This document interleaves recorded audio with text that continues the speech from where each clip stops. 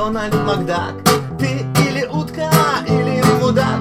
Что тебе сделали наши Амигос? Видимо, насрали в авокадо и понеслась всем пизда. Закрылись палаты. Я не против построить стену, только не Мексам, мы им очень рады. А китайцев я вертел нахую через океаны, через горы, через джунгли и сусликовые норы. А кирпичику разделены навсегда великая, огромная китайская стена. Все политики говно и пидорасы, активисты достали бля буду, патриоты, мудаки в церковных рясах, либералы утонули все в пруду. В чем же дело, Дональд Макдак?